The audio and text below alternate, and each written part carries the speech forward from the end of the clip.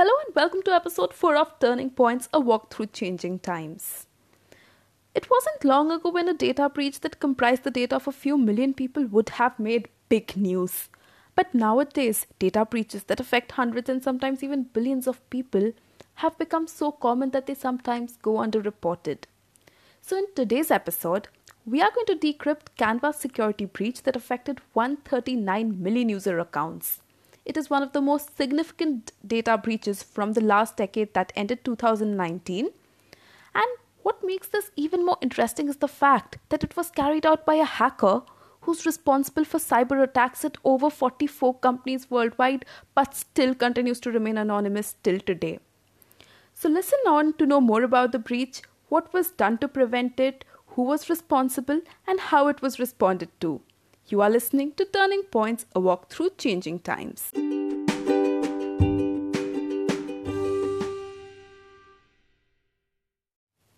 If you have been a Canva user for over a year now, then on the 26th of May 2019, you would have received an email from Canva notifying you about the company being at the receiving end of a security attack. Although Canva was very responsive throughout, be it in taking the necessary protective measures against the attack or informing the concerned cybercrime cell.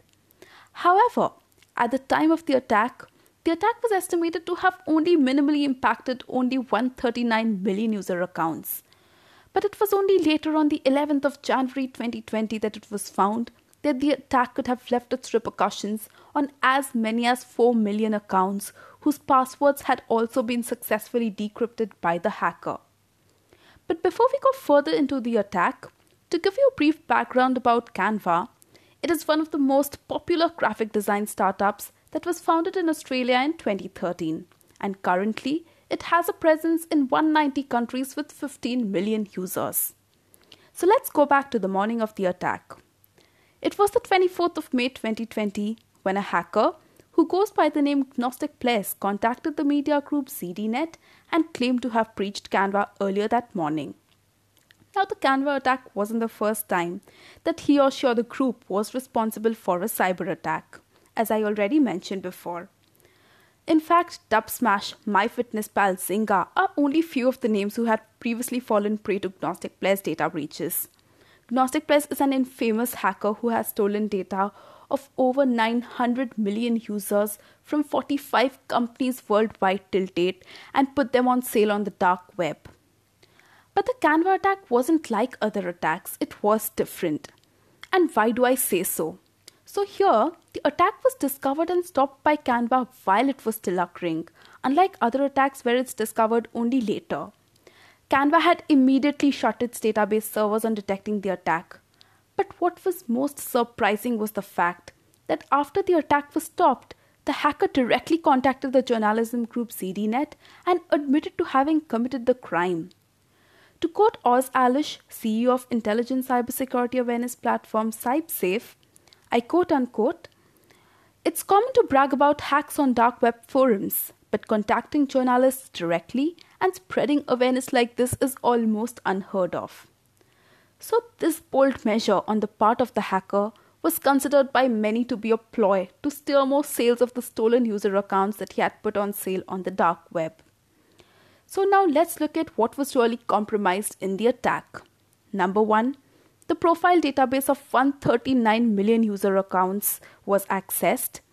This contained usernames, email IDs, public profile IDs, and addresses. Number 2, encrypted passwords using bcrypt hashing algorithm. Please note the passwords were encrypted. Number 3, a claim of access to the OAuth login tokens of those users who had logged in using Google. For those of you not familiar with the concept of OAuth login tokens, so they basically are what applications use to make requests on behalf of the user for the authorization of the specific application. Number 4, there was also limited viewing of card details and payments data. But fortunately for Canva, it never stores complete credit card information in one place. Therefore, even though the attacker might have viewed these files momentarily, they couldn't have used it for making payments later. But in spite of all this, Canva users weren't thought to be at much risk. Listen on to know why that is so.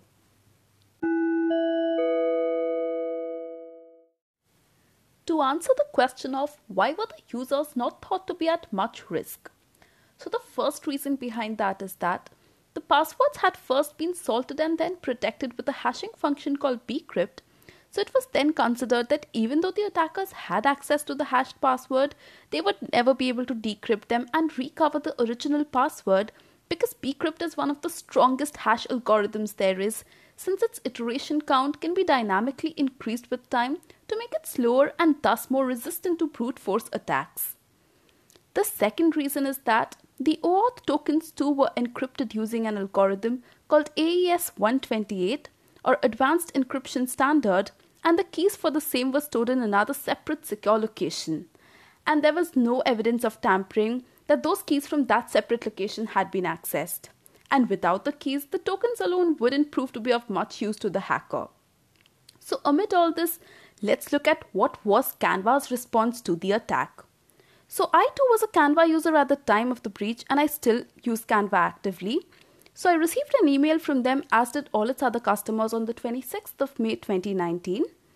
I'll actually be reading out a part of the email for you for your better understanding. So it goes like this.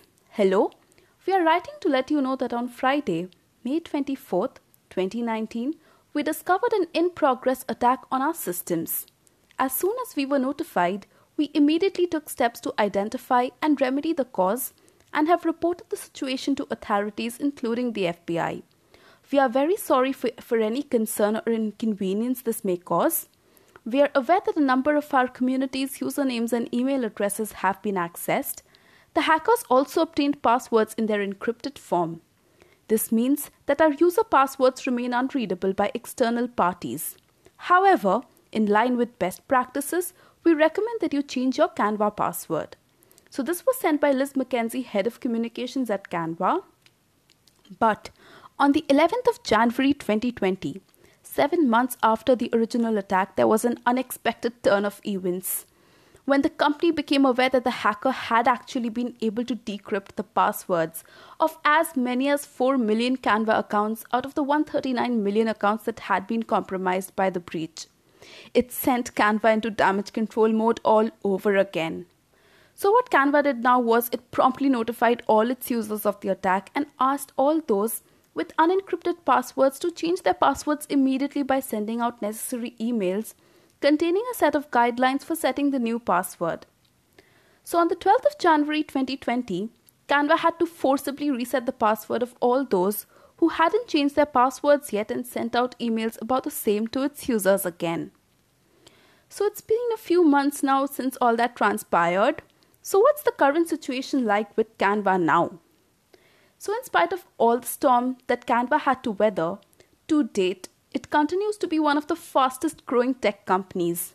In fact, since the attack, its Alexa website traffic rank shot up substantially, and it was featured among the top 200 most popular websites. Canva is currently valued at a massive sum of $3.2 billion, and it remains a favorite among its users who are looking to build quick and attractive designs, logos, and posters.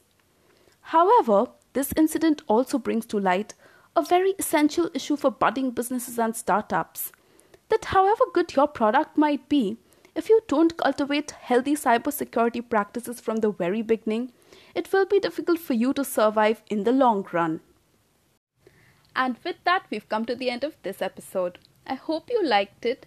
If you wish to discuss something about this current episode, or want to leave some feedback, or want me to talk about something else, do feel free to email me at theturningpointspodcast101@gmail.com. You can also reach out to me on my social media handles on LinkedIn, Instagram, or Twitter, or you can of course email me, and all the links are mentioned in the description. So thank you for listening. I hope to see you in the next episode, and this is Priya signing off.